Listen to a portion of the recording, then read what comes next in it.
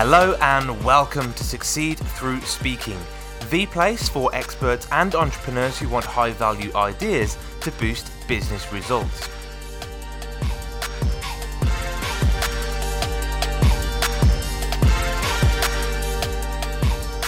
Hello, I'm Tom Bailey, and in today's episode, I'll be getting to know Krishna Mohan, who is a seasoned executive, public speaker, #1 best-selling author, and has been featured on Fox TV as well as other media outlets.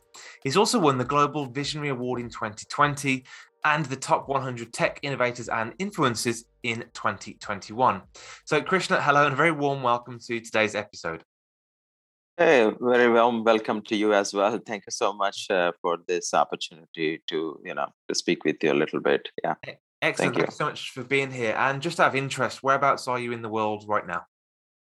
Yeah, I'm actually from Washington, D.C.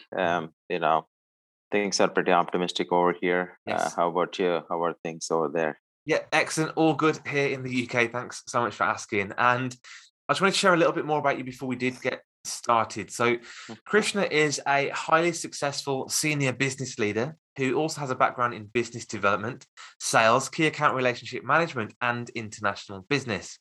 And over the last 24 years, he has helped 3 Fortune 500 companies and several startup organizations to generate millions of dollars in annual profits. The title for today's episode is How to Scale Your Business Exponentially, and Krishna's going to show us how to do that in just 7 minutes. So question 1 for you is nice and simple. Who are your ideal clients or businesses that you typically work with? Yeah, my ideal clients are business owners. These are growth-oriented companies. These are companies who are having some innovative technology or coming up with some great startup idea. And apart from that, we also have some solutions around large organizations, and we do consulting, for them on various aspects. Fantastic. And I guess there's a large range of businesses here, but do you find there's one typical biggest challenge that they all face? Well, I think most business owners constantly face the growth challenge. Yes. Basically, revenue is their key metric, right? Everybody is after revenues, and I think the second most important aspect apart from that is funding and financing for the business. I think these are the 2 critical areas.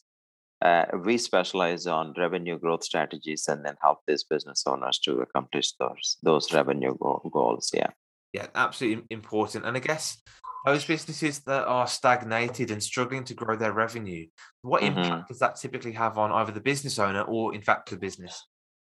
Well, the impact is significant, right? So it's going to affect their operations. It's going to affect their infrastructure and other investments they would want to do, but they were unable to do because they really are, cash tight. The cash flows are the problem. And also the other thing here is most business owners are just focused only on the front end of the business. So revenues are important, but at the same time, I would recommend a lot of these business owners to consider partnering with complementary products. There are several ways to actually get to that revenue goal. Need not always be a sale. Yes. Sale is the end outcome, right? But in the meanwhile, you should start looking for strategic partnerships. You should start looking at great resources who can become part of your company that can get you what you want. But you cannot wait until you make a certain revenue goal and then look for these partners and then look for these great resources. I would suggest you should do all of these things simultaneously.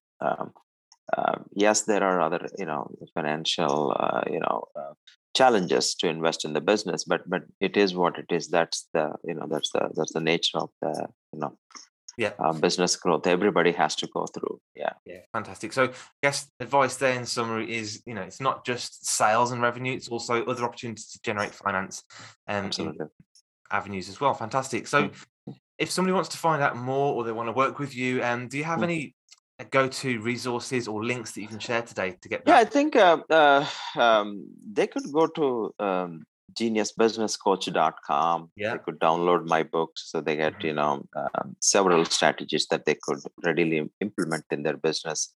To get to their revenue goals. They can get ideas in terms of generating traffic, and they could get ideas towards conversions, and they can get some more ideas in terms of how they can position, how they can come up with their market dominating position. Excellent. And how they can craft their message. All of these things are very important, and they can download the book and read through all of this stuff. It's all out there on my website.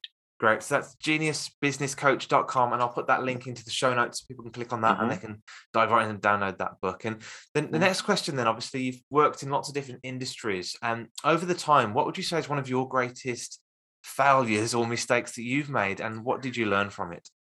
Yeah, I mean, we failed many times, not just one time, but I would say most recent, I would say just last couple of years back, our e-commerce venture was a failure that I would say is one of the big one. I would say, just because we were way too optimistic in what we are doing, and so much focus towards investing in marketing rather than organic growth. Understand. So, you pump in a lot of money to all these, short-term conversion strategies, losing track on profitability. Yes. Again, keeping an eye on the revenue. So you will do well on revenue, but you're not profitable. Because you're investing on marketing. Again, losing focus on organic growth.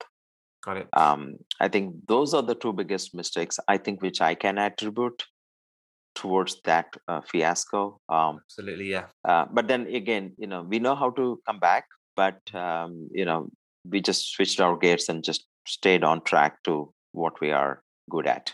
Yeah, and that organic growth is so important for that foundation of the business after the investment runs out. So the last question from me today is, what is one question that you think I should have asked you today, maybe about business growth, that you think will add some great value to our audience? I think the most important question here is, what is your vision?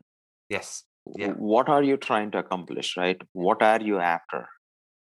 Everybody wants to make money, that's okay, but you are in the business to make money, that's also good.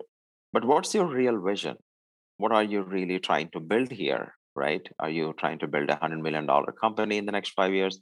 Are you just trying to build a business just to, have a safe, secure income that can get you, financial freedom and then get out of your 9-to-5 job? Are you having this job so you can give back to your kids?